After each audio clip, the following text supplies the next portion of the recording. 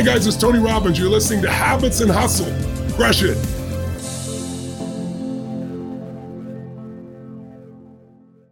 Today on Habits and Hustle, we have James Altucher. This guy is probably one of the most interesting guys I've interviewed. He does it all. He's not only an entrepreneur, he's also a national chess master. He is a stand-up comic. He's written over 20 books. His latest book is called Skip the Line. He is extremely insightful and has a really interesting and fantastic take on how to be successful in life. Tons of different theories. He's made millions and lost it multiple times. And I think that you will find this podcast extremely, not just insightful and interesting, but practical. And you will walk away with some great tips of how you could achieve the things that you probably want in your life. Enjoy. First of all, I'd like to say, I've done a lot of you have 20 books out. I mean, it's ridiculous how many books you actually have written over the last, 25 years or so, but you're kind of like the actual real life Forrest Gump. You're like a writer, you're a chess master, you're a comedian, you're an entrepreneur, you're a podcaster. I mean, your life, you've had so many careers that you've kind of just started and figured things out, and it's kind of worked out for you more or less, I would say. More or less. I mean, I've had a lot of problems along the way. And I wonder if you wonder this. I mean, you've obviously done different things. Some people say, oh, you should focus on one thing and be the best you can be at it. But throughout life, we have many different things that we love, many different things that we're interested in. And sometimes I wonder, oh, should I have just focused on making money instead of spending 6 years doing stand-up comedy or thousands of hours doing other stuff that has nothing to do with money or career or whatever. And there's no real answer. It's just when given two choices, I choose the thing I love to do. And sometimes that works out for me and sometimes it seems like it doesn't, but I would say right now I'm pretty happy overall. Well, no, I love that because I talk a lot about how people like to get they kind of get compartmentalized and pigeonholed into one thing. My background is fitness. And so because I'm, have a career that I've been known at in that area, people automatically assume that I'm not able to do other stuff like a strategist or whatever that might be. And I think people are much more multi-layered and colorful. It's about attempting and trying and going after things. So I love that is your approach. Now, So you initially started as a writer, correct? That's just something that you've always done, you've always loved. Actually, I initially started as a computer programmer. So I majored in computer science. I went to graduate school for computer science and I fell in love with writing. And I was literally writing novel after novel. And I wasn't attending any classes. So they kicked me out of graduate school for computer science. And I started a company making websites for entertainment companies. So combining my interests in writing and entertainment and computers. So you actually so you basically that, don't you call that kind of idea sex is one of your things? You're combining two things into two things. And so let's talk about that. One of your habits every day and what you talk about in your book, Skip the Line, which is a great name of a book, by the way, thank you. You're welcome. And I really enjoy reading your book. I found there to be some really great nuggets of practical information and ways people can easily integrate that stuff into their lives to, act and to do. And I really enjoyed it. So, and I'm not just telling you that because you're a guest on my podcast. No, I appreciate it. For me, this has been my favorite book to write. I feel like it's been my most practical book. Really? Okay. So did you write it? Because I know that did you start writing it before the pandemic? What was kind of you've written so many books. What kind of was the reason that you decided this was the next one for you? Yeah, I mean, I finished this in the book, the first draft, in March 2020. So I started writing it before the pandemic, although it fit in nicely with the pandemic, which is a weird thing to say, but it fit in nicely with the pandemic because during the pandemic, a lot of people were thinking, you know what? I don't want to go back to my old life. I really love fishing and not accounting. So I want to be great at fishing and maybe make money from it and whatever. And my book is about how at any age you can change interests, change what you love to do, become one of the top in the world at it, and monetize it. So, and I couldn't find any book that was about all of those things. And I know for me, I've changed interests and careers and things that I love to do so many times. And people always told me every single time, James, you can't do that. Don't even think about it. Like, how are you? You have a mortgage to pay. You have kids to raise. You have things to do. You've been doing this for 10 years. Why would you stop doing that now to do some other weird thing? And I was always, sometimes I would believe them, but sometimes it would agitate me. Like, they're telling me they can't do it. They don't know. They're telling me I can't do it. They don't know me. Maybe they can't do it, and they don't want me to do it because they don't want to know that it is possible to switch interests and switch and do what you love to do, and maybe make money at it, maybe not, but figure out a way to survive and continue your lifestyle, and you'll be happier. People are always happier doing what they love doing. Oh yeah. Like, how did you even, when did you start the comedian stuff with the stand-up comedy? Was that how many years ago was that? 2015. So, and definitely everyone told me, you can't do this. You're like in your 40s at that time, and you can't do it. You have to start from the bottom, and it takes 20 years. Well, 6 years later, I was touring around the world, and that's why I call the book Skip the Line, is because not only do I give techniques for how to literally skip the line learning so that you could be among the top 1, 2, or 3% in the world, but also how you can skip the line, because it's very hard to get gigs touring around. And, more recently in the past few months, really, I've slowed down the comedy, and, I find myself evolving into other things and other interests. Well, what I would like to say that, like, I was going to say, and then we kind of got sidetracked a little bit. And I found it interesting that one of your things is that you write down 10 ideas a day, and not even just for yourself, but you do it for like other people, other companies. You send them in to like all sorts of different people. And it's like you have this abundance mindset versus a scarcity type of mindset where, you share your ideas. A lot of people are nervous about that, right? Because they're nervous that someone else will take away their opportunity. And how did you kind of like, how do you tell people, or what do you say is some good ways and strategies people can kind of get an abundance mindset?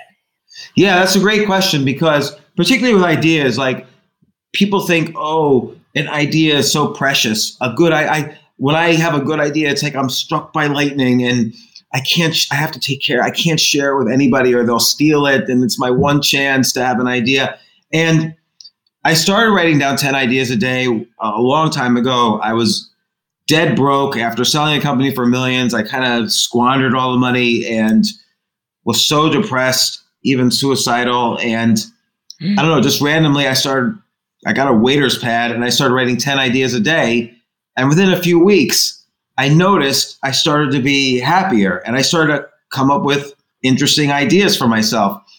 And the point of writing 10 ideas a day is not that you're going to have a good idea, but that you're going to exercise this creativity muscle. It's really hard to think of ideas and to think of good ideas. People say ideas are nothing, execution is everything. Execution is very hard too, but execution is only a subset of ideas. I've seen two people with the same idea. One executes poorly, one executes really well. Execution ideas, again, are a subset of ideas. And so I started writing 10 ideas a day for myself, business ideas, book ideas, just ideas to improve different things. At the time, I was losing my home, ideas of where I was going to live because I was going broke. And again, it's just to exercise that idea muscle. Within few weeks, a few months, I really felt like I was starting to have decent ideas. And I've been doing this ever since, almost 20 years later, including today. And but I also started writing ideas for other people. So if I wanted to meet somebody, I couldn't just write an email and say, "Hey, Warren Buffett, I want to meet you," because Warren Buffett is not going to say, "Oh my gosh, James Altucher wants to meet me. Hold all my phone calls. James Altucher is going to buy me a 60-cent cup of coffee." Like, nobody responds if you do that. So I started coming up with ideas for other people and sending to them. And I would do the reverse. I would say, "No need to contact me. I really am a fan, or I admire you because of this, this, and this reason. Here are 10 ideas where I think could improve your business."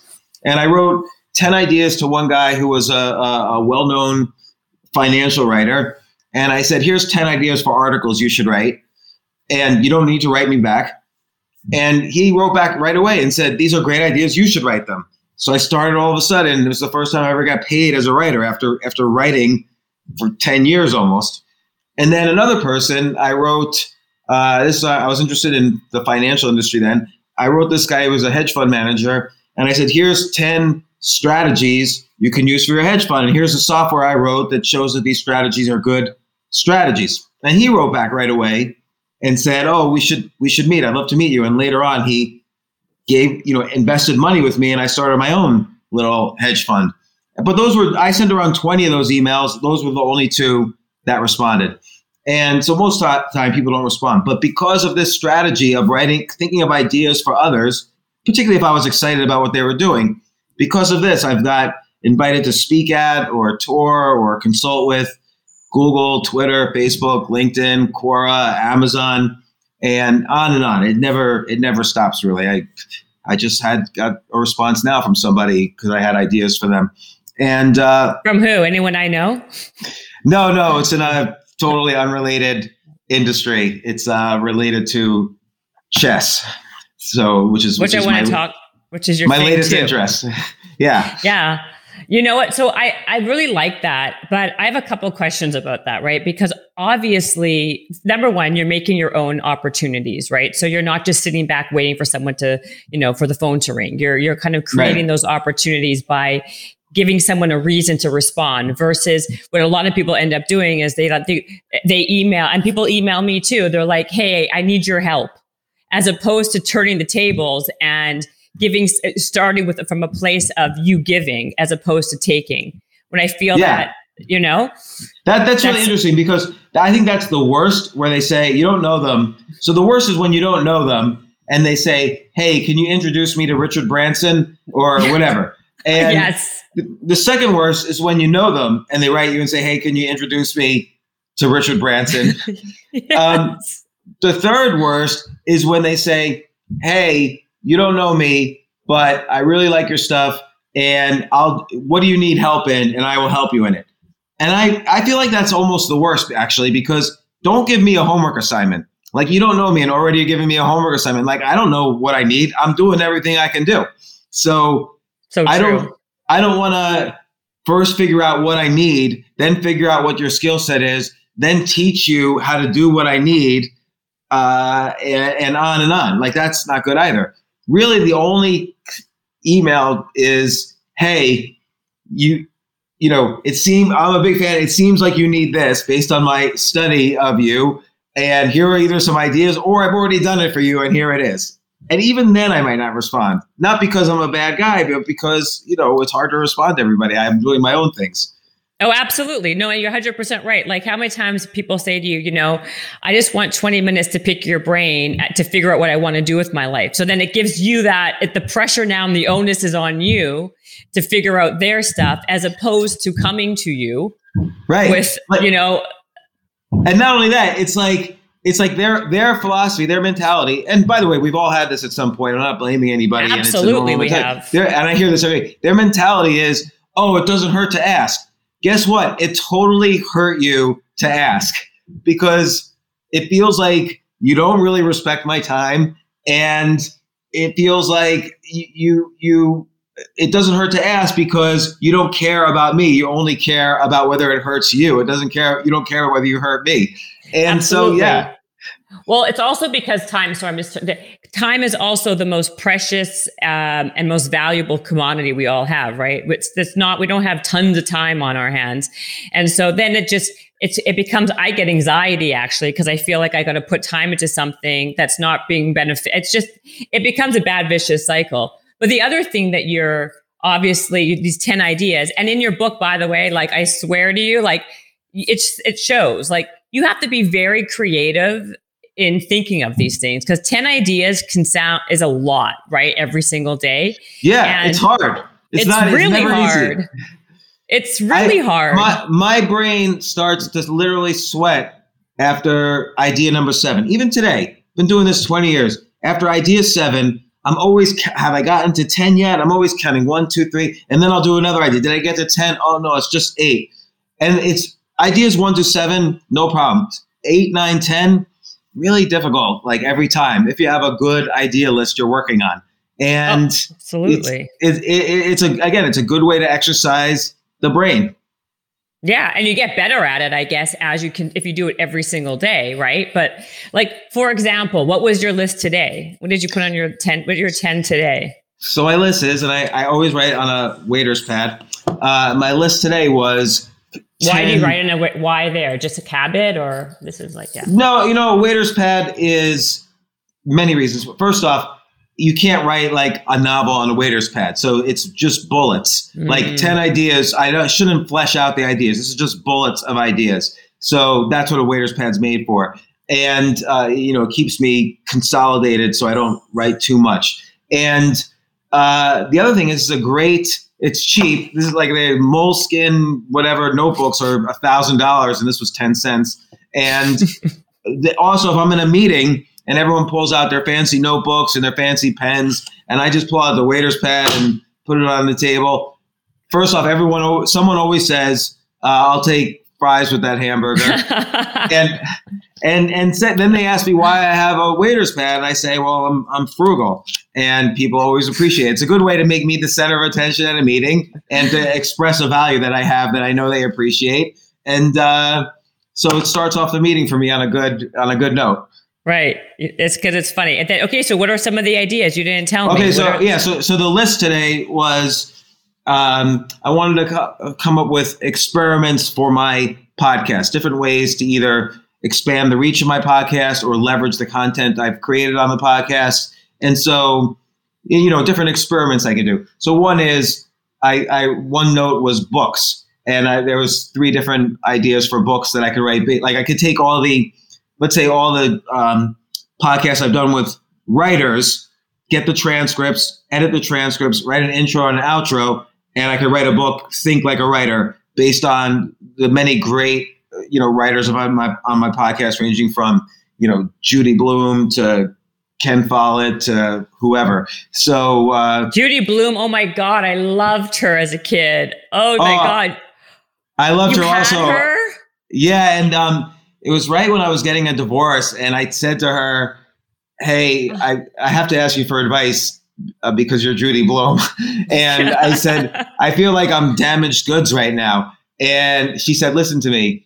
You grew up you grew up reading me, right?" And I said, "Yeah." And she said, "So you have to listen to me."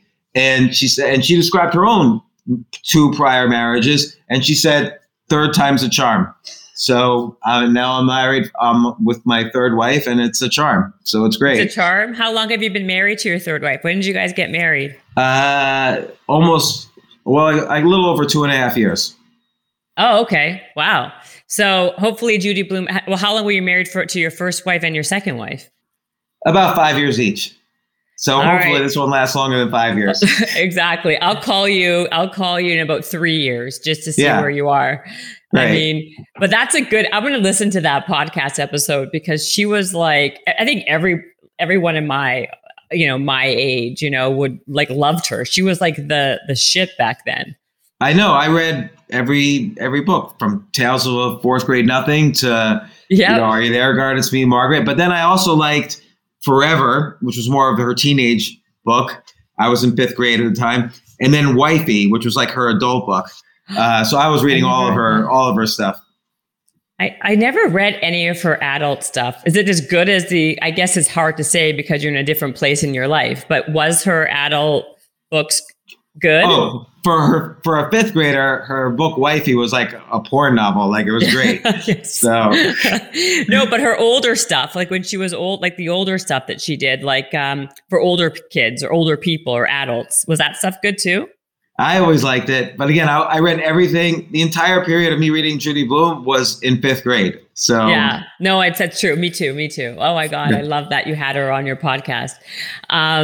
Sorry. So you were saying those are the ideas. So basically. So yeah, that was like one bullet point. And like another one was, I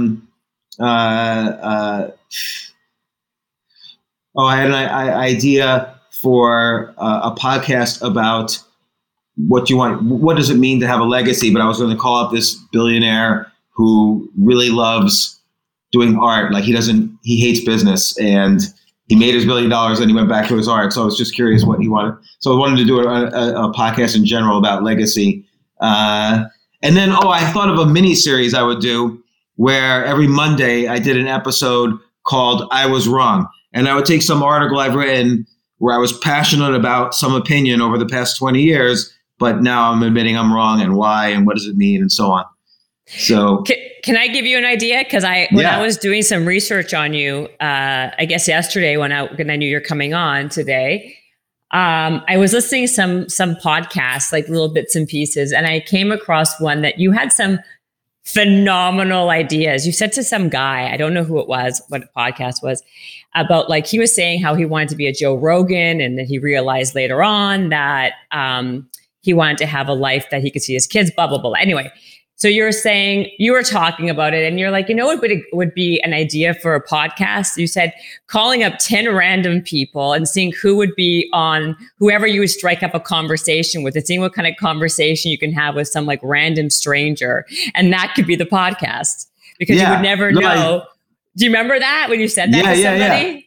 Yeah, I want to do that. Like, I do think everybody's got a story, and I think it would be interesting to just either call random people or just sit there on Zoom and let people like log in and interview anybody who comes on. And I'm sure everyone out there has an incredible story.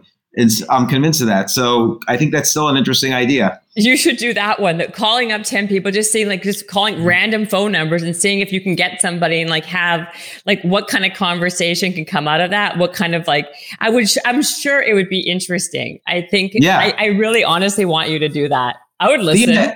Yeah. Cause it's interesting because not only would people want to hear, hopefully, the interesting stories, but the process itself is interesting. Yes. And I think those are the best podcasts where the format is just as interesting as the outcome. Just like when the process towards a goal is as filled with meaning as the goal itself. Absolutely. So then let's talk about this comedy thing, because I'm obsessed with stand-up comedy and like comics in general. And that is, to me, the most fearful thing in the world to do, right? Because you're standing up and you've got to be funny in front of all these strangers. And the thing that's the most unfunny or least funny is when people are like nervous and uncomfortable and they're not funny. So how did you even like start that process? Like, what was that kind of in your brain? Like, hey, I'm going to do this, like to get even through the fear factor of it, right? The embarrassment of going up there and not being funny. Oh my gosh. It is so scary. It's ridiculous. And that's the other thing I want to mention about doing what you love. People say, oh, you must be so happy you do what you love. Not at all. I would be happy watching TV all day and eating popcorn, but like, that's not what I do. Instead, I choose to do things that I love doing, which means I'm going to suffer a great amount of time, because let's say you love playing poker.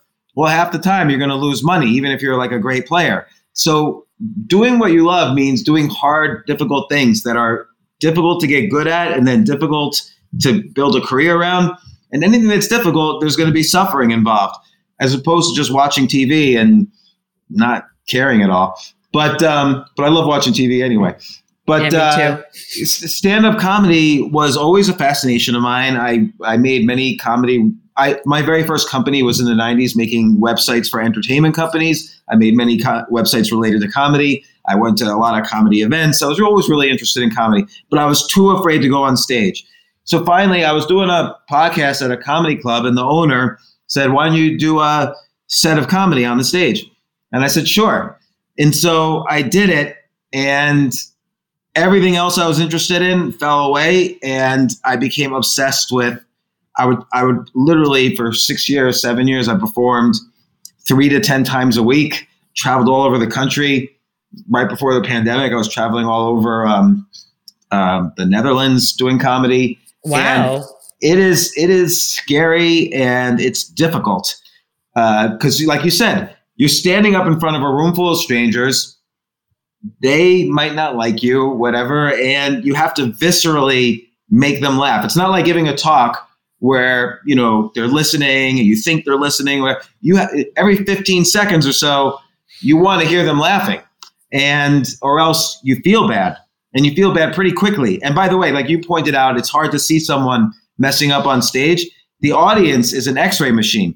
They know when you're screwing up. Even if you try to act confident, they could tell, and they will punish you for it. And I've had some great experiences, the best experiences ever doing comedy, because the dopamine is amazing, and it's really great to feel you have the ability to make people laugh. But also, I've had some very horrible experiences doing it, but I always came back to it. So then, number one, first of all, are you funny? I mean, I know it's you saying it, but subjectively speaking, do you think you're funny? I don't know. I mean, I make my kids laugh all the time, and I just made you laugh. Funny. You no, too. But. My mom does not think I'm funny. My mom thinks I'm pathetic. But my kids think I'm funny. Although one of my kids will sense it if I'm doing something in public. I'm about to do something embarrassing. She'll be like, "Oh no," and she'll like run away. But no, I don't know. I mean, I was good enough to do it because, and again, here's what you notice when you're doing comedy. I'm always very interested in the process of learning anything that's hard. And comedy, there's no such skill as stand-up comedy. Instead, there's humor, there's joke writing, which is different from humor. There's crowd work, like I have to be able to interact with the crowd and make them laugh without any material. There's stage work, like how do I move around on the stage? Can I do that in a funny way? Can I do funny things with my body and face and stuff? There's likability. If they like you, they'll laugh. If they don't like you, even if you're funny, they will not laugh. And there's so many different micro skills that have nothing to do with each other, and you kind of have to learn all of them to be a good comedian. And what's great when you start to get better at something is that you then start to appreciate how the comedians you love, how they are good at the various micro skills. And I start to notice in each comedian which micro skills they're great at. Like Chris Rock's so great at stage work, the way he moves around the stage. Louis C.K. is like so absurd. Like he's just, everything he says is like absurd, but it feels normal. And, and on and on and on. So, I don't know. I always had a fun time doing it, whether I did poorly or not. It's scary as hell. And I think it took a while, but I think I got most of the time people were laughing at what I was doing, or maybe they were just laughing at me, which sometimes could be fun as well. Well, first of all, I think that being a stand-up comic is the most difficult thing in the world for all of those reasons why you just said, right? Because there's so much to it. And to be really smooth and good at it is very difficult. I think Bill Burr is the best comedian. I love Bill Burr. I think he's amazing. I love Bill Burr as well. And yeah. I'll tell you one story. One time, Bill Burr and I were performing on the same lineup. And the manager asked everyone, or asked me beforehand, "Hey, do you want to go on before Bill Burr or after Bill Burr?" Now, going on after Bill Burr is like a death sentence because everyone just saw Bill Burr and he's the funniest guy in the world, or one of them. And you're going on afterwards and they're thinking, "Who is this guy? I want Bill Burr back." Or going on Bill Burr before Bill Burr, I would have been able to do my normal set and gotten people to laugh and have a normal experience. But you could only learn when you're challenging yourself. Like if you lift weights and you're used to lifting a certain weight and you only do 5 of them, it's easy. But if you push yourself to do something difficult, you're going to learn. So I always, whenever I had to go on after Bill Burr or Tracy Morgan or whoever, I would always say, I want to go on immediately afterwards. And usually I would fail miserably. But the time after Bill Burr, I don't know, I picked up on his energy and I did really well. And they kept me going for a long time because they knew that it was hard to go on after him. So that was a happy night for me. That's amazing. Going on one time after, Judah Friedlander one time, he does a lot. He's really good at crowd work, and going on after someone who's really excellent at crowd work is very difficult because the crowd wants to still talk to you, and they know that you're going back to just doing your material, and they can feel it a little bit more in a more nuanced way that you're just doing material. So it's and I can't do crowd work as well as Judah Friedlander. He was on 30 Rock. He's a good comedian. And that was a hard one, but I had to figure it out. I went on after him several times until I kind of cracked the code there. Well, okay. So I mean, that's different. I mean, bravo to you. I mean, if you're going on after Bill, even have the option of going on before or after Bill Burr or Tracy Morgan, you have to be at least at a certain level, right? Because I'm not going on. I think my mom thinks I'm kind of funny. My friends think I'm funny, but I'm not going on after Bill Burr. I'm not even in that position. So my point is you have to be at least good enough to even be into that thing. So bravo to you, because you're able to, you're welcome. So I want to know, how did you overcome your fears? How do you tell other people to overcome their fears? And then you talked about it, and I wanted to ask you about micro skills, because you talk about micro skills in your book.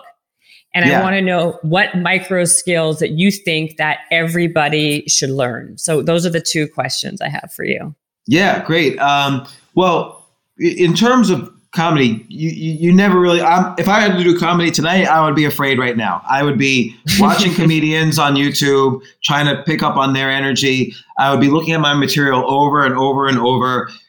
My friends are sick of me calling them at the last minute, like, do you think this is funny? Like, and then right before going on stage, I would be thinking to myself, you know what? I don't have to do this. I'm just going to leave. No one's going to know. They'll announce me, but I'm never going to talk to them again. And that's that. And I would just leave like beforehand. But so I'm always nervous. But then I would go up there and you get used to it. Like you go up there and you grab the mic and suddenly you get like a lot of energy, and I wouldn't feel nervous anymore. Now I would get nervous again later if I was messing up, but that was happening, less and less frequently. And you also start to build a kind of repertoire of comebacks if the crowd is not reacting. Like I'm going to repeat a friend of mine's joke, but like he would go up there and if the audience was not laughing, he was like, listen, right before I came here, I just want you to know I was performing comedy at a children's cancer hospital. And one little girl, I passed through him and she said, wait a second, are you, his name was Brian. Are you Brian, the comedian? And he would say, yeah. And I went in the room and entertained her. And she said, can you please stay? And I had to say, no, I have to go to the New York Comedy Club now and perform in front of 17 people. But, good luck with everything. And so then my friend who's the comedian, he would say to the audience, like, I could be, I chose to come here instead of helping this. And then everybody would start laughing at, his premise there. And right. So you develop kind of like a toolkit for dealing with when the crowd's not reacting the way you want. And that helps a lot as well. So that helps you develop fears, get rid of fears, knowing you have that toolkit.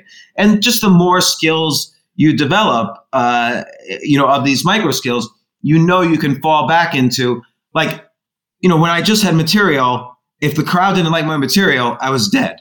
But then you develop the skill of crowd work, meaning I could just say, hey, I bet you and your boyfriend have been together 3 years. And usually you get to learn to read the audience pretty good. I'd be pretty dead on, because in the comedy club, one thing I noticed is that boyfriends and girlfriends, husbands and wives, every inch apart they sit from each other is the number of years they've been together. It's almost always true. And so I would call these things with dead on accuracy. And then that would be, part of my crowd work. And, I'd build from that. So once you develop crowd work, if the audience is quiet from my material, I could switch to crowd work, or I could switch to something more absurd, or I could just say, screw it. I'm going to do something I know they're going to hate, but I'm going to like doing it. And I had some routines for that. And so you just start developing kind of a repertoire of things to do in every situation. It's like, if X, then Y. If half the crowd is making noise and this half the crowd is not, here's what you do. If there's one person who's drunk and yelling at you, here's what you do. Right. If everybody's laughing hysterically, here's what you do. And so you just know, you know, like thousands of different situations of what to do. Well, yeah. I mean, but did you build and learn micro skills that are that you can kind of use, that are kind of, you can bleed through any scenario? It could be comedy, it could be chess, it could be writing. I mean, could you talk about these micro skills that everyone should be learning? What are those micro skills? Well, for each skill, it's a different set of micro skills. Oh, there is. Okay. I'm going to answer your question, but let's say you want to get good at business. There's no such skill as business. There's coming up with ideas. There's executing ideas. There's negotiating. There's sales. There's marketing. There's motivating employees. There's raising money. There's selling the company, and on and on. There's follow up with customers. So these are all, like, negotiating has nothing to do with executing an idea. But you have to learn all of these completely separate skills. But a good meta micro skill is realizing every important skill has micro skills, and then figuring out a training regimen for those micro skills and being disciplined enough to stick to that. And then another meta micro skill is, let's say you want to get good at something. Every time I want to get good at something, I immediately find a plus minus equal. Plus is someone who's like a coach to me. Equals are people at your level who you're improving with, and you could exchange notes and you bond with them. And a minus is someone you could teach, because if you can't explain something simply, then you don't really understand it. So that's as soon as I decide, okay, I'm really interested in learning X, I find a plus minus equals for X. I don't waste any time, because everything else is a waste of time. And so that's another meta micro skill. Another important thing, and this is maybe a little bit more of a specific micro skill, is understanding risk. So for anything that you love doing, we know that there are benefits in doing it. Like if you love investing, of course, there are people do investing because they want to make wealth. But that's clear. But the key to winning the game is staying in the game. And the way you stay in the game is by learning how to always manage your risk and identifying what all the risks are in whatever activity it is, and making sure you know how to deal with that risk. And I didn't understand that at first, for instance, with investing, which is why I would go broke. It took me a long time to understand just the concept of risk. But then I realized there's risk in everything you do. So even in writing, you could take risks. And in comedy, there are risks you can take, and you have to, you could decide you're going to do something completely off the wall, but you have to understand, is this a risk that's going to ruin the audience for you, or is it going to ruin something else for you? Or you have to always understand what your risks are and and at the same time, it's important to take risks, or else you're never unique. And it's very important more important to be the only than to be the best. Because if you're the only, people remember you. But nobody could tell the difference. Like, let's take two comedians, Chris Rock, Dave Chappelle, or Amy Schumer, Louis C.K. I can't tell which comedian necessarily is better. One might be 20% better than the other, but it's subjective. Everybody has different opinions, and you can't tell. But if someone is the only person who, let's say, only does comedy while at the same time rapping freestyle, that's unique. That's somebody who will stand out. That person doesn't have to be the best comedian, doesn't have to be the best rapper, but it's so unique, it'll stand out. Whereas if you're going to follow the path of an Amy Schumer or a Louis C.K. or Chris Rock, you kind of have to be the best in the world unless you're doing something really unique. So it's very important to understand what is unique, what is different, what can you discover as opposed to just learn. And that's an important micro skill in life, is to really fix on what can I do in this area that I love? What can I do that's unique to me, as opposed to just better than everyone else? That's such a good point. You know what? Because I talk about, we only watch shows like, World of Dance or So You Think You Can Dance, or, American Idol. I'm just breaking it down to the most, easy example. And like, if how do you judge who's a better dancer? You don't know. Like to the layman, to the common eye, like me, they're all amazing dancers. Right. Like I'm not a judge to be so like the reality is, but when everyone's just really good, there's nothing that really stands out, right? Something has to be different for you to actually break through that wall, right? And that makes sense to me. Actually, that's a really good way of putting it. So it's not really. Oh, go ahead. I was just going to say, so it's not really important to be the best, as long as you're good enough, at something that has like also that like added edge of uniqueness. That's more important, basically.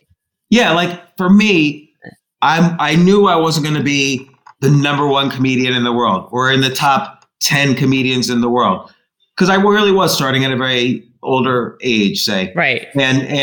But I had to really think, like, who am I and how am I different from the other people? Well, I've had a lot of experience losing millions of dollars, which most other comedians have not had. And I'm able to bring that to the stage. And it took me a while to figure out how to do that. But that's, people come to see me, not necessarily because they think, oh, I got to see James Altucher, he's better than Chris Rock. But they come to see me because they like me and they want to hear my story in a funny way. And so I developed the skills of comedy, not enough to be in the top 10 in the world, but maybe to be in the top 1% of the world, which is a big difference. Right. 60 million people are in the top 1% of the world. Only 10 people are the top 10 comedians in the world. So I just need to be, let's say there's 1 million comedians. I just need to be in the top 10,000 to be in the top 1%, which is good enough to tour all over the world. And then if I bring something that's uniquely me, now I'm the top one uniquely me comedian. And that's a big skip the line technique. And it's a big, that's a meta micro skill. That's a good question about what meta micro skills are. That's a good meta micro skill. So always, one of my daughters was applying to colleges, and she got into some colleges, but not necessarily the ones she wanted. And I said, why don't you take a year off, and instead of just trying to improve your SAT scores, or like everyone is from, the same area, and they've all got the same SAT scores, and they all got, A's or good grades, and they all work for a charity and played a sport. I said, why don't you take car racing lessons? And so she took car racing lessons. She got her racing license. She participated in races. And then she applied to schools again. She got into every school she applied to. And she was unique. She didn't have to improve her grades or anything. That's actually I love that you just said that, because, I love that you just said that, because we talk about this a lot, my friends and I, right? Because my friends who are a little bit older, have older children who are applying. To your point, they're all going to great schools, they're all getting good marks, and then like they're trying to get into all these schools, but at the end of the day, like the people who are actually getting in are the ones who stand out differently. Because at the end, if your baseline is all the same by what you just said, right? They're all doing that. But how many people are doing car racing at that age? Probably none. Yeah, I mean, I was a horrible high school student. I was not in the top. I don't even know if I was in the top 100 in my class. And but I got into. I only applied to one college. If I hadn't gotten in, I wouldn't have gone. But I was New Jersey's junior chess champion, so I got in. There was no issue at all. And right. That going for you, right? And you only have to be good enough at something to make sure it's going for you in other areas of your life you care about. So like I've gotten jobs because of that same reason. I got into graduate school because of the same reason. And I didn't have to go on and be like world chess champion to get into college. I just had to be good enough to get other things I wanted in my life. And of course I loved it. I didn't do it artificially, but things like if I was applying to college, wouldn't it be amazing to say, oh, I toured stand-up comedy in the Netherlands. I would get into college from that. Like combining these things that you're interested in is always useful. Even now in business, I'm an entrepreneur first and a writer, and writing about these experiences or being an entrepreneur and getting people interested in my story. I have an interesting story because of these aspects. No, I think that's so accurate. That can apply to anything and everything in life. And so going back to that, first of all, I love that positive. What do you call that? That one technique, positive, negative, equal. Is that the way you call it? Plus minus equal. Plus minus equal. What is borrowed hours though? What do you mean by that? So I'll use comedy as an example, and I could use other things as an example, but I'll use comedy for a second.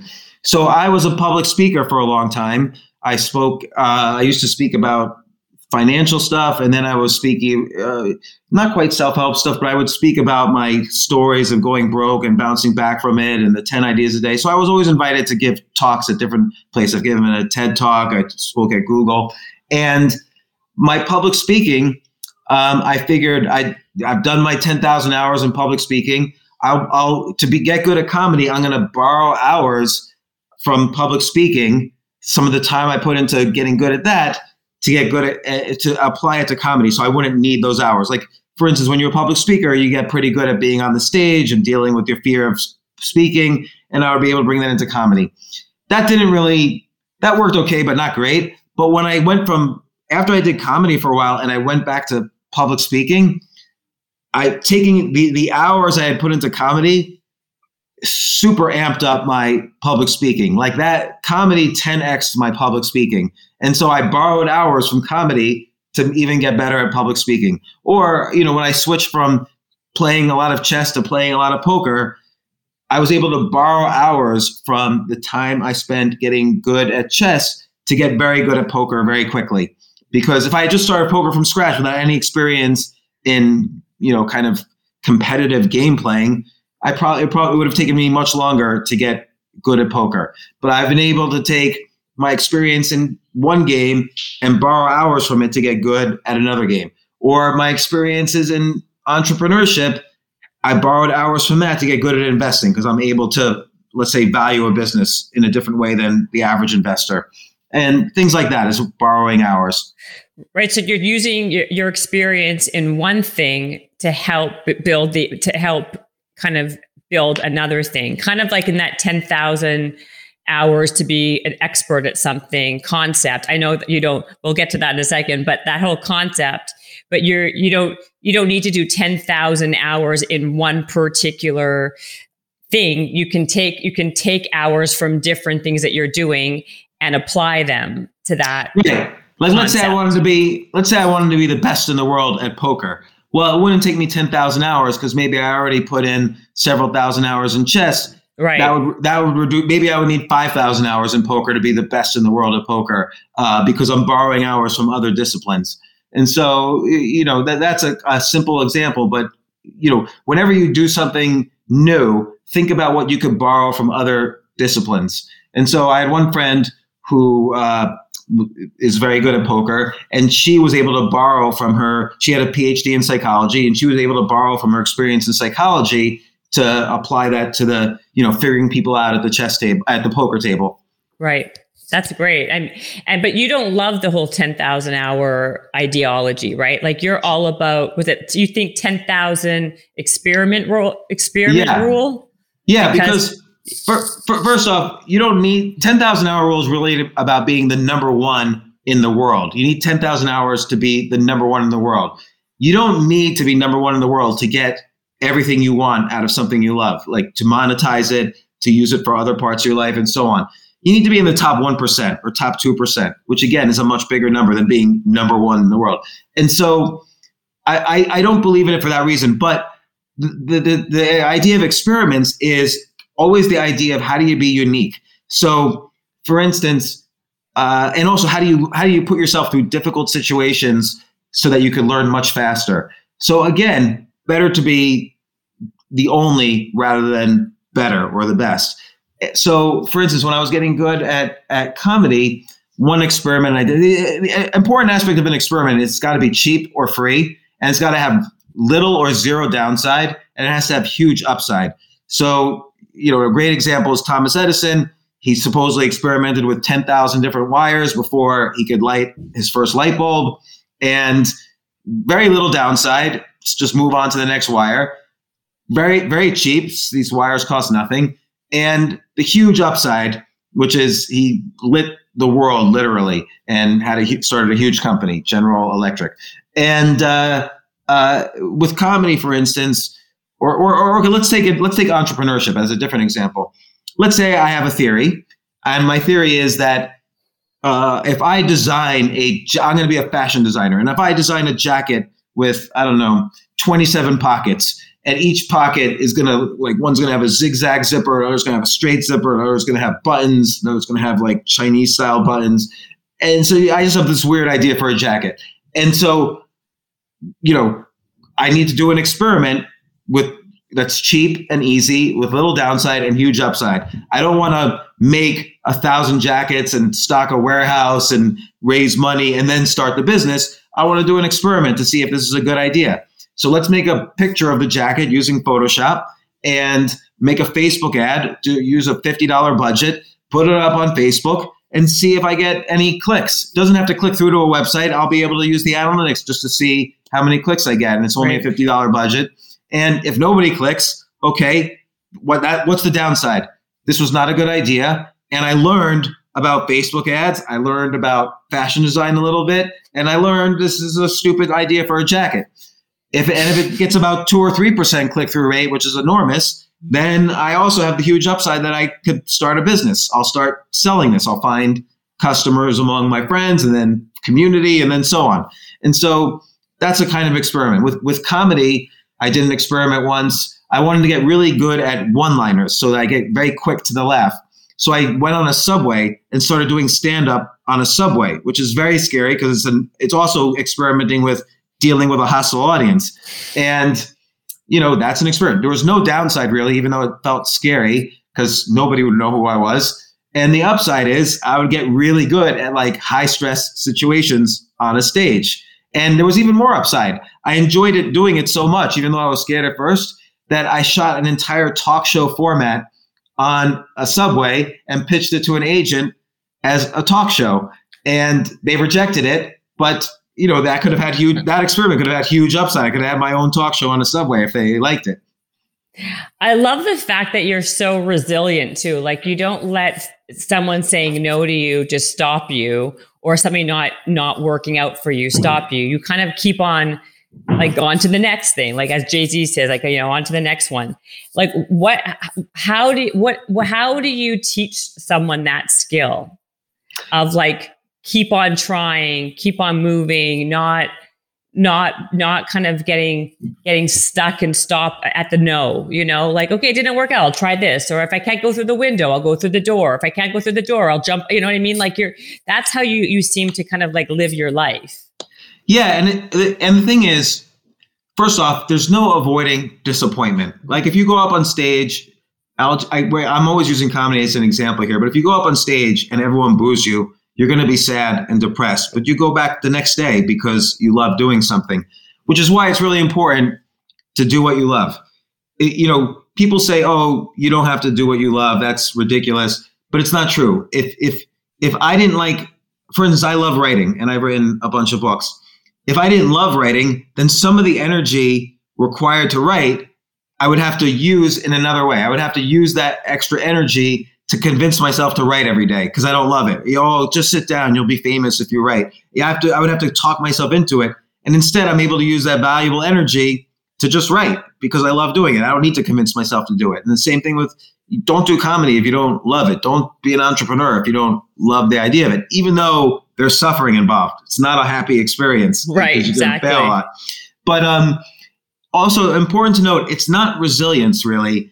Because resilience is, okay, it didn't work out, I'm going to try again. But I'll refer to Thomas Edison again. A reporter asked him, how does it feel to fail 10,000 times in a row when you were trying to make a light bulb? And he said, no, I did not fail 10,000 times in a row. I learned 10,000 different ways to not make a light bulb. So he wasn't just resilient you have to learn from you have to treat every bad experience like an experiment that you learn from. So to get better, for instance, at chess, you take a game that you lost, which is a very depressing experience, and you analyze every move of it and learn from it. What could you have done differently? What could my opponent have done differently? And then you go over that with your plus, with a coach, and you actually become a much better player because you look at the games that you lost. The games that you won, by the way, are not that interesting to analyze, but the games that you lost are always interesting because what part of your thinking was flawed that you lost this game, and you try to patch that or improve it. And so this is Nassim Taleb's concept of anti-fragility, not just resilience, but the cliche, what doesn't kill you makes you stronger. And I think the only way to really do that is A, you have to do what you love doing. You're not always going to love it, but in general, you have to love it. And B, you just have to remind yourself, okay, this was a bad experience. I'm feeling bad now. What can I learn from this? You just have to be very disciplined about reminding yourself, there must be something I can learn from this, even if it's just dealing with depression. But because you're going to be depressed a lot if you do a hard activity. And whether it's entrepreneurship, investing, backgammon, comedy, writing, acting, violin, you're going to have very depressing moments. And so you have to always remind yourself, how can I get at least 1% better from this bad negative experience? Do you think you can teach that to somebody, or do you think people have that innately in them? Right? I didn't have it innately in me, and I didn't have it innately at all. Like I had and I still do to an extent, like I have to fight this. There's something called a fixed mindset, where as opposed to a growth mindset. Mm-hmm. So if a kid is a fixed mindset, they think they're a genius. Everybody tells them, you're such a genius. And then as soon as they fail a test, they collapse. They're like, they can't believe it because I thought I was a genius. I thought that was part of who I was. Right. And a growth mindset is, okay, I messed something up. I need to learn. And I think I had very much a fixed mindset on everything I did. And I would just get really, really, and then when I lost all my money, when I thought I was so smart, I sold a company, I made money, I lost everything down to zero.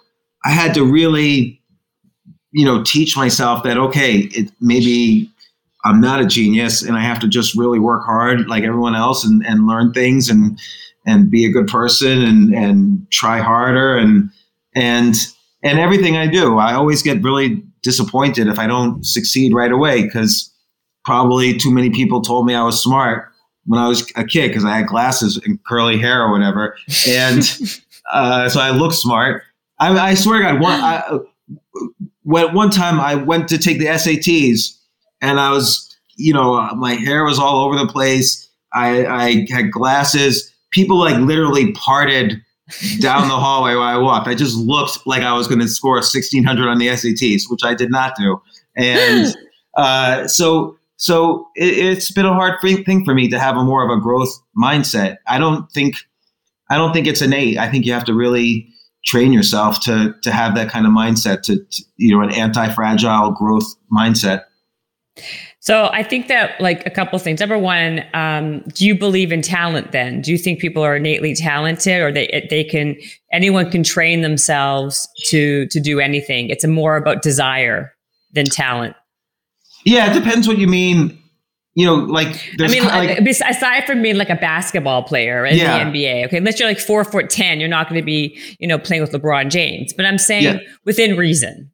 Yeah, I think it's I think there is such thing as talent, but that you won't succeed at anything without 90% work, 10% talent.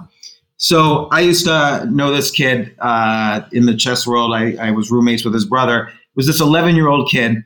And he was maybe the most talented chess player in world history, but he's totally unknown. He would crush 11 years old. I don't know if I ever saw him lose a game. And I would talk to him after his games, and he would explain things to me so far above my head, and I was already a master level player.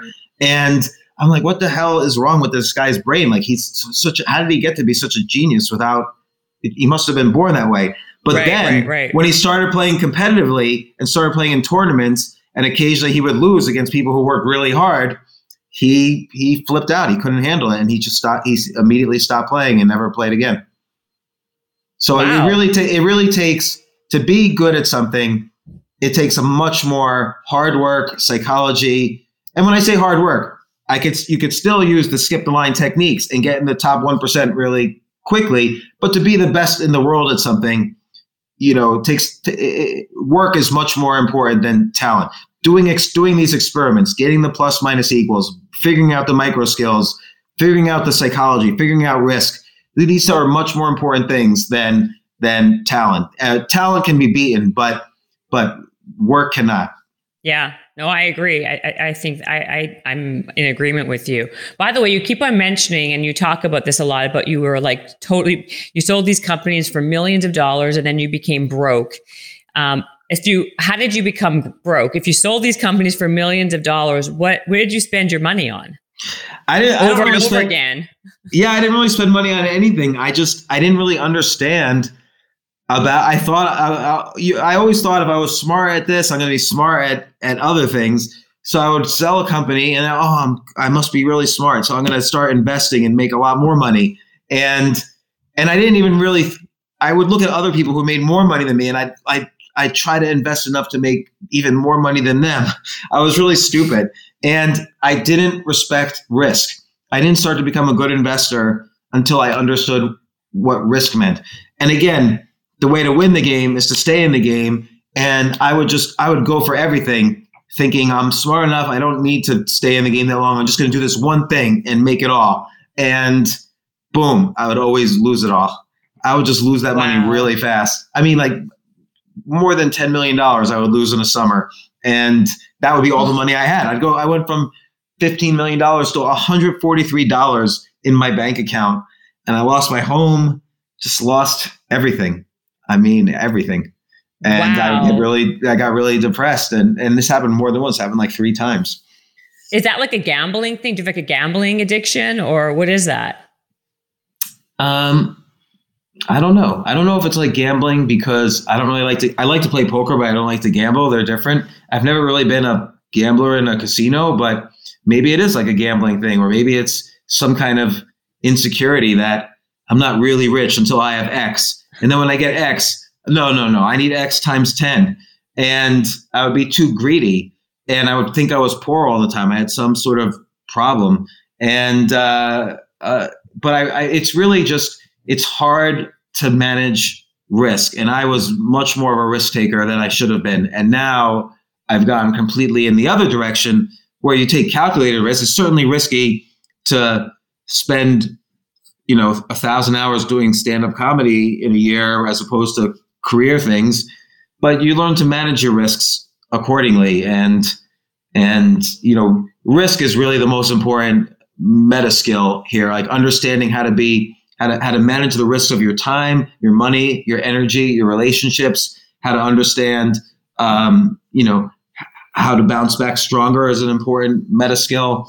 But I had to learn these things because I didn't have them. I lost everything. I didn't bounce back for years. I was just depressed for years. So really, how long were you depressed for? I would say depressed to the point where I couldn't do anything for not that many years, but like 2. And it was only when I started writing the 10 ideas a day that I started to be less depressed. But then I think for that whole next decade, I was anxious all the time. And, I had to really figure out how to live in the moment a lot better, a lot more. And, all these cliche things, but they really are true that, life's difficult. And there are ways, though, you could learn to manage your time and learn to not live in the past where you regret all the time, or not to live in the future where you're anxious all the time, but to focus on what you could do this moment to improve your situation, and also to surrender to what you can't control. I couldn't control that moment, what was in my bank account when I had nothing left. I couldn't magic. I remember one time I saw a psychiatrist and he said, "How can I help you?" And I said, "The only thing that could help me is if you give me a check for $1 million right now." And he said, "You know what? My guess is that's not going to help you very much." And he probably was right. Like I needed to I needed to discipline myself and learn all these things about bouncing back and about coming back stronger and about risk and about living more in the moment and all these things that are in the book Skip the Line about learning things quickly, because I would switch careers a lot to try to figure out how to bounce back and so on.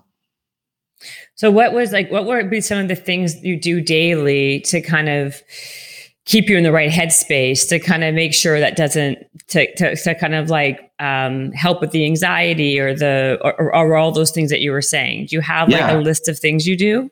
Yeah, 4 things, but they have sub things. One is exercise the creativity muscle by writing 10 ideas a day. Right. If you don't do that, you won't have good ideas. Very important is every day, am I trying to improve my physical health? Because if you're sick in bed, you're not going to have good ideas, or even if you have good ideas, you won't be able to execute on them.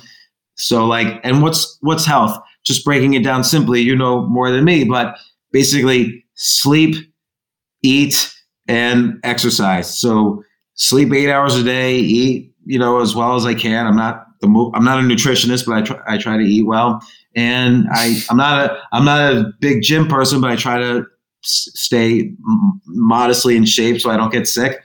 And then, so that's physical. So physical, creative health, emotional health. If you're all the time arguing with your spouse, you're not going to have the energy to have good ideas or to execute them. So, there's a cliche, you're the average of the 5 people you spend your time with.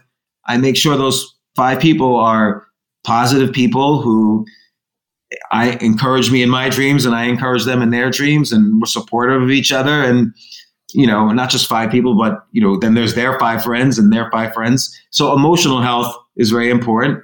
And then some degree of spiritual health, which just means, trying to surrender to the things you can't control. And so those 4 things: physical health, emotional health, creative health, spiritual health.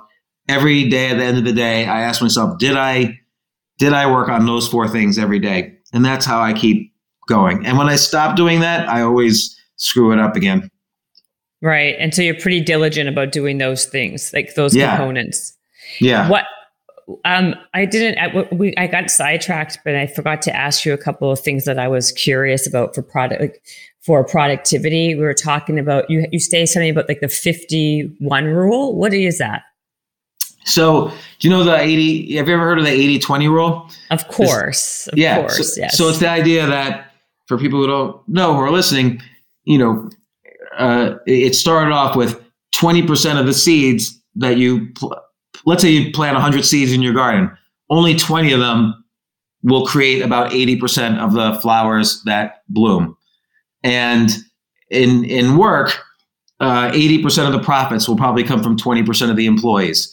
In everything in life, like trying to think of 20 like if you're a student, 20% of the things you study will probably create 80% of the correct answers on the tests you take, and on and on. Like you have to figure out the right 20% that creates 80% of the value. 20% of your customers will create 80% of your revenues if you're in business, and so you have to figure out the right 20% to create the 80%. But the idea is, if you figure out that 20%, you could be a lot more productive in 1/5 the time.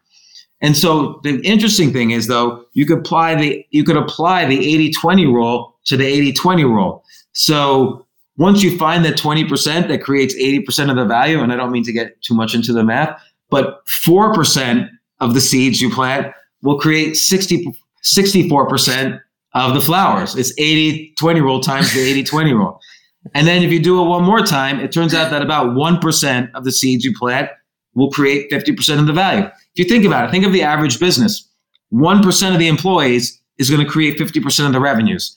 And that sounds crazy until you think, well, probably the CEO of the company helped generate 50% of the revenues. Or the founder of the company probably helped generate 50% of the revenues. And 1% of the effort you put into something, if you find the right 1%, will create 50% of the value.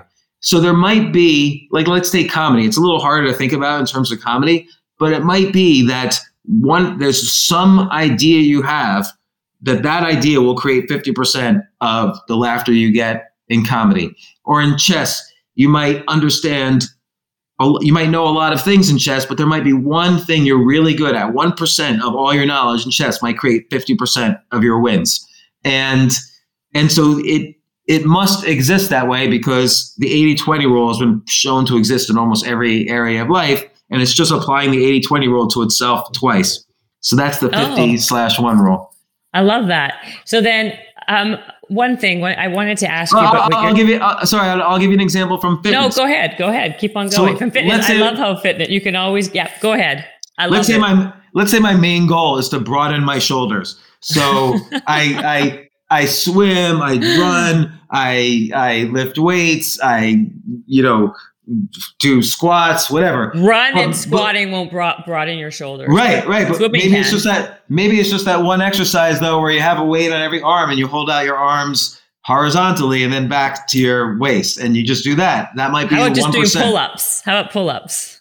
You're the fitness instructor. You tell me. Is that fitness? I have a fitness instructor. So that's the 1%. Then that creates 50% of the value of getting me to broaden my shoulders. Oh, so that's the one thing then. Isn't that called like the one thing? Like what kind of like honing it into the exact thing? It's like, for golf, right? Like everyone thought you had to work your torso and you had to work your shoulders to be a good golf player. But then they figured out like actually really great golfers have a really strong like leg strength. They have a really strong trunk. So once they figured out, dialed in what really kind of like creates the big change. Isn't that kind of what it is? Isn't that similar, honing in on the exactness? It might not be one thing, it might be multiple things, but it's 1% of all the things you could do. So as opposed to 20% to create 80% of the value, now you're only getting 50% of the value with this 1%, but you might not need more than 50% of the value. Who knows? No, I like that. That's okay. I'll go with that. That's good. So from the chess experience, when you were, because you are a chess master, what skills did you learn from chess that you were able to kind of use with everything else? Like the micro skills or what else, meta skill? Like what did you use from that or borrow your borrow time from that time that you used everything else? Yeah. I mean, there's a lot of different things. There's a saying in chess, when you find a good move, find a better move. So a lot of times people in life or in business or whatever, they have a good idea and they say, let's do it. But when you find one good idea or one good thing to do, there's probably something a little better you can do. And in chess, you look at the board, you find a good move. I can guarantee you there's always a better move to do. Not always, but 99% of the time. And so that's an important thing to remember. Like with everything that I do, here's an idea for a product. Okay, let's just push on it a little more. What's a better product to do?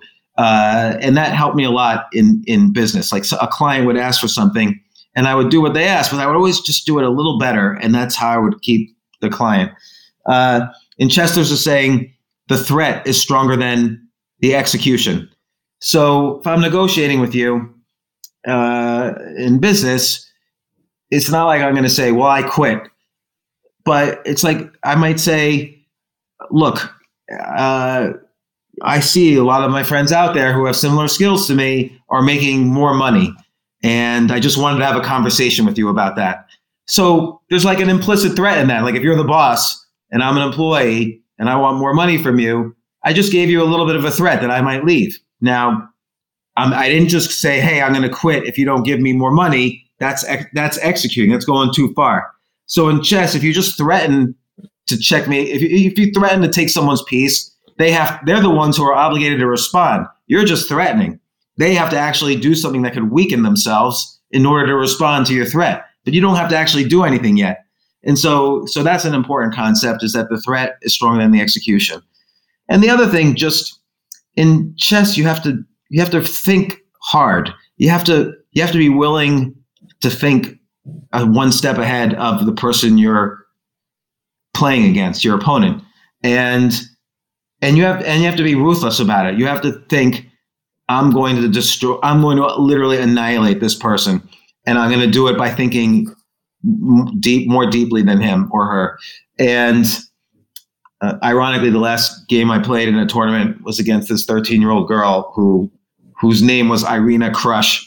and she crushed me completely. And then afterwards said, I think you made a mistake on move 9. And then I just quit playing. Like that was that. But although now I'm playing again, so we'll see what happens. For the first time in like 30 years, I'm studying the game again. And so I immediately got myself a plus minus equals and put together the micro skills and my training regimen. And I wanted to get better than I was before, which is difficult. Because as you get older, you get worse. Your mental abilities start to slow down. Your memorization is very important in chess. But there's things like that, like being able to push yourself just a little bit harder, like look for that extra hard move, or to think in terms of to see more strategic things happening. Yeah. Chess is not a battle of moves; it's a battle of ideas, and you have to have more ideas than your opponent, and you have to have better ideas, and then it becomes a battle of ideas. And so I think that helps me in terms of why I initially thought developing 10 ideas a day is so important, so that I'm always abundant with ideas, and I always understand the ideas, or always try to understand. Chess is a prophylactic game. Like a big part of the game is making sure your opponent cannot succeed at what he wants to do. So that means I have to understand what my opponent wants to do, and then I have to come up with ideas to stop my opponent, and at the same time advancing my own agenda. So let's say I'm in business and I'm competing against someone. I have to really understand at a deep level what are their ideas? What do they want to be the best at in their business? What do they want to be unique at? And we're both going for the same client. How can I contend with their ideas with this client? Like what do I have to say? And so that's where I borrow hours from writing. Writing is really good. It makes you a good communicator. So understanding my opponent's ideas plus understanding how to communicate might help me communicate with the customer, so that I can say, hey, you don't really need these other ideas, but you need the ideas I have to offer. So these are where you start combining the skills, and then throw in a joke from comedy and you get the deal. Yeah. That's I would imagine, just from your experience with chess as a young kid, that makes sense of how you kind of evolved and morphed into even to how you even wrote this book, 30 years later, right? Because it's so much about thinking multiple steps ahead, learning how to strategize, thinking about that, being like, all of those things are so they help you in so many areas of your life, the discipline, goals, all that stuff. But what's interesting is, so the last time I studied the game in a serious way, and the last tournament I played was in 1997. And now it's 2021, much older, obviously, and your brain changes or loses certain muscles. Like my memory is not as good, and my ability to calculate moves ahead is nowhere near that of like how I was in 1997. And so I have to learn a different skill set. And it's interesting because I have to learn maybe philosophically more about the ideas of the game than just memorizing like huge amounts of knowledge or being sure that I could calculate my way out of any bad situation. And again, it reminds me of fitness, because when you're young, you could build muscle, you could exercise, you have more energy. But when you're trying to get in shape, when you're older, it's a different type of experience. You have to treat your body differently as you exercise and stay in shape, because the body's changed and your mind's changed. And it's the same thing. Like I have to learn a completely different game now to get back to even the level I was in 1997, because I cannot recreate those skills that I had then. Those were younger person skills. Yeah. Now I'm an older person. Totally. That's a great analogy, and 100%. That's exactly true. So what are you doing? How are you kind of getting the skills? What are you doing differently with chess? Well, I'm doing all the same things that are important, like the plus minus equal. I have a coach, I have people I teach, and I have equals. Right. I've got micro skills that I've broken apart. Boring hours, blah, blah, blah. Yeah. Yeah. But I really have to focus a lot more on understanding the ideas of each type of position. Because if I just try to memorize what I'm supposed to do, given this, what am I supposed to do here? I used to be able to memorize that. I can't do that anymore. My memory is not the same. So I have to really stuff. It's the risk stuff you're talking about. Yeah, I have to really understand the ideas enough so that even if I don't remember what to do, I'll be able to figure out very easily what to do because I understand deeply, much more deeply, what's happening. And that's really the key is being able to understand ideas more than just calculating moves ahead. I have to get myself into situations now where I can win without calculating too many moves ahead. So I have to, again, that's a matter of understanding the ideas more than the opponent so that I know that, oh, he's going down a bad avenue, even though he doesn't realize it. And I know what the right avenue is, as opposed to like calculating every single move 20 moves deep. Absolutely. Wow. I mean, this has been so informative. I really enjoyed having you on this podcast. Oh, thank you so much. I'm really glad we were able to arrange this. Oh, me too. I mean, you're like just a fountain of information. Thank you. No, you're welcome. I want to read your other books too now. I mean, Choose Yourself. You got a bunch of books that, and you said this one is, of course, your favorite to date of writing. And for all, I mean, this is the one I've read of yours. And if your other books are like this, I'm going to be very, very pleased. I think Choose Yourself is good. And then I think a lot of my books are pretty bad, but Choose Yourself's good. There's this one that wasn't very popular, but called the Choose Yourself Stories. I think that one's okay. But yeah, those Choose Yourself and Skip the Line are good ones to start with. I'm going to do Choose Yourself next because I like the title anyway. You mean? Yeah, and the idea is that all your life you want to be chosen for something. Like, oh my God, did I get accepted into college? Did I get accepted into graduate school? Did they like me at the job interview? So true. When I wanted to get a TV show, did they choose me? And ultimately, you have to figure out the ways around that so that the gatekeepers don't stop you. So as an example, rather than try to go, I've published many books with regular publishers, and Skip the Line actually is published through HarperCollins. But Choose Yourself, I self-published on Amazon to prove that I didn't need a publisher. And that's my best-selling book ever by far. Really? Yeah. That one sold over 1 million copies and I didn't have any publisher. So. No way. Yeah. 1 million copies self-published? Self-published books do well. You know what's so interesting? I mean, it depends. That's so interesting. I'm writing my 4th book right now. This is all with publishers, except one. The one I didn't do with a publisher, I did with another company called Habit Nest, did really well.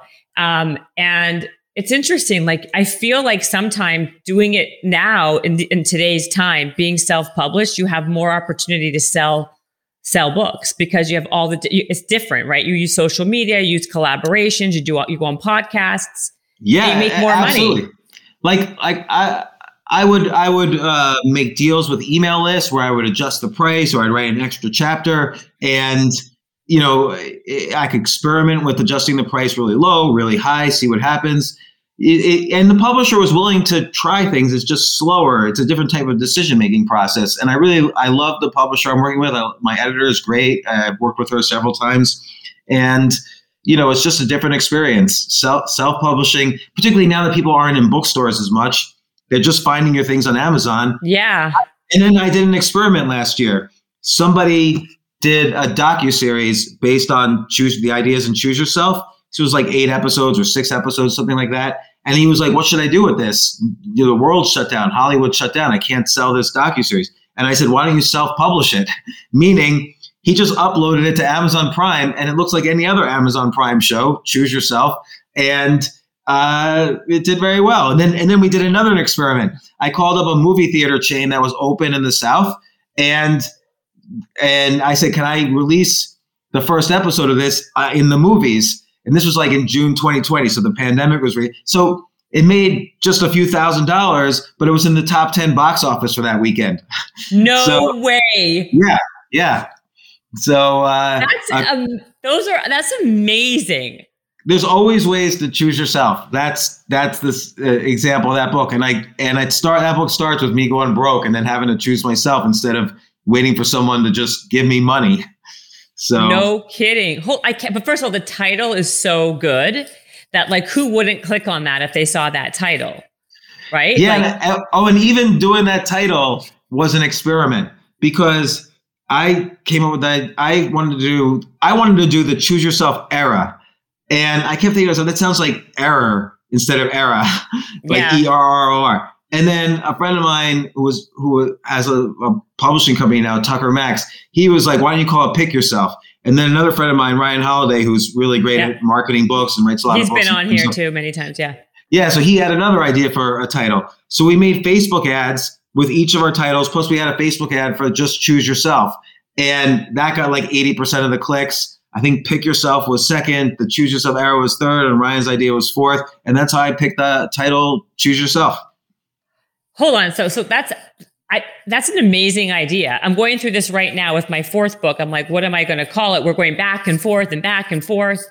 And I guess, can you do that if it's a book that's going to be published with a publisher, like doing a... Yeah, as long as they're willing to accept the results of the experiment. I probably should have done that with this book. I didn't do that. And maybe there would have been better titles than Skip the Line. I love that name. Did you think of that title too? I did, yeah. But I was torn between that. And I was also thinking of the 10,000 experiment rule, because there was something kind of interesting to me about that. But I don't know. I should have tried a bunch of ideas and done the same technique. Make a cheap Facebook ad for each one and see how many people click through. Because ultimately, we're just guessing. It's good to have data on these things. Absolutely. John Doerr wrote this book, Measure What Matters. The title of your book matters. That's the first thing people see about your book. So it's important to measure stuff like that. And I made the mistake of not measuring that for this book. Well, wait, is this book selling well, or how is it doing? It's still selling well. But maybe it would have sold even better if I had the best, if you have a good title, find a better title. I could have really maybe tried to find the best possible title. I think this is a good title too. It was my idea of the title, but maybe I should have pushed myself a little harder. And I didn't. I thought the title was when I first heard it, it's like so clever, so good. And also it's like pause, like skip the line. It sounds happy and like skipping and like doing something good. There's there's no negative connotation. Like they say, don't put words like don't do this or like, no, or whatever. That if it's like a positive connotation or a happy connotation, it does well. And choose yourself. I mean, I think that's an amazing title. I cannot believe you sold 1 million copies. How old is the book? It came out in 2013, in June of 2013. So it's like 8 years. 8 years. Did you sell the majority of it in the last couple of years because of what's going on, or? No. I mean, the first few months I sold about 200,000 copies. And then it just kept, it's great because I also sold a lot of audio. I mean, the audio book. And as Audible's gotten bigger and bigger, I still get, every month I sell more audiobooks of that than regular books. You must be a good digital marketer. You know how to you must be doing something to get the algorithm and getting the people to even see the title. No, or? No, plus minus equal. So I work with people better than me and I learn from them. So I'm okay at digital marketing, but I really try to learn from the master. So I always ask people a lot of questions about marketing. That's amazing. Because like marketing and copywriting, these are like really, you can make a lot of money with those if you're great at those things. Like maybe I'm top 2-3%, but there are people who are like top 10 in the world. Absolutely. Oh my gosh. You're so interesting. My God. Thank you for coming on this podcast. And like, maybe we can have you again when you write your 21st, your 21st book, or, you'll have another 40 books before before next year anyway. I don't know. I mean, right now I'm really focused on getting better at chess, and that's been very difficult and very consuming. I can imagine. But, who knows? That's been about 6 or 7 months now. No, more like 8 months. And, we'll see how much longer I stay interested in it. But so far, so good. Did you get interested because you saw the Queen's Gambit like everybody else, and now everybody's playing chess again or starting to? Yeah. Yeah. Well, what happens, I saw the Queen's Gambit, and then I started playing online again, and I realized, oh my God, I'm not as good as I used to be. Like, I've lost some skills. And so now I'm probably better than I was at my peak, but I want to get even better. So we'll see. Wow. Yeah, and 70 million people joined chess.com after the Queen's Gambit. So there's a huge audience for streaming and all this kind of stuff. So I figured, okay, I'm already good at this. I might as well see how far I can go with it. Wow. So we'll see. Thank you again. How do people find you? I mean, you pretty much, they find your book, Skip the Line, on Amazon or wherever books are sold. Yeah, just where I Google my name or whatever. They can find me on the Habits and Hustle podcast. This is the best place to find me right now. As of today, this is the best place to find me. As of today. And tomorrow I'll be somewhere else. Habits and hustle, time to get it rolling. Stay up on the grind, don't stop, keep it going. Habits and hustle, from nothing into something. All out, hosted by Jennifer Cohen. Visionaries, tune in, you can get to know them. Be inspired, this is your moment. Excuses, we ain't having that. The Habits and Hustle podcast, powered by Habit Nest. This episode is brought to you by the Yap Media Podcast Network. I'm Hala Taha, CEO of the award-winning digital media empire, Yap Media, and host of Yap Young and Profiting Podcast, a #1 entrepreneurship and self-improvement podcast where you can listen, learn, and profit. On Young and Profiting Podcast, I interview the brightest minds in the world, and I turn their wisdom into actionable advice that you can use in your daily life. Each week, we dive into a new topic like the art of side hustles, how to level up your influence and persuasion, and goal setting. I interview A-list guests on Young and Profiting. I've got the best guests, like the world's #1 negotiation expert, Chris Voss, Shark Damon John, serial entrepreneurs Alex and Layla Hermosi, and even movie stars like Matthew McConaughey. There's absolutely no fluff on my podcast, and that's on purpose.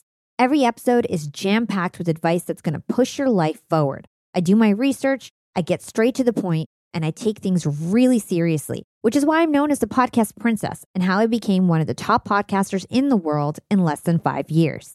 Young and Profiting Podcast is for all ages. Don't let the name fool you. It's an advanced show. As long as you want to learn and level up, you will be forever young. So join Podcast Royalty and subscribe to Young and Profiting Podcast, or YAP, like it's often called by my YAP fam, on Apple, Spotify, CastBox, or wherever you listen to your podcasts.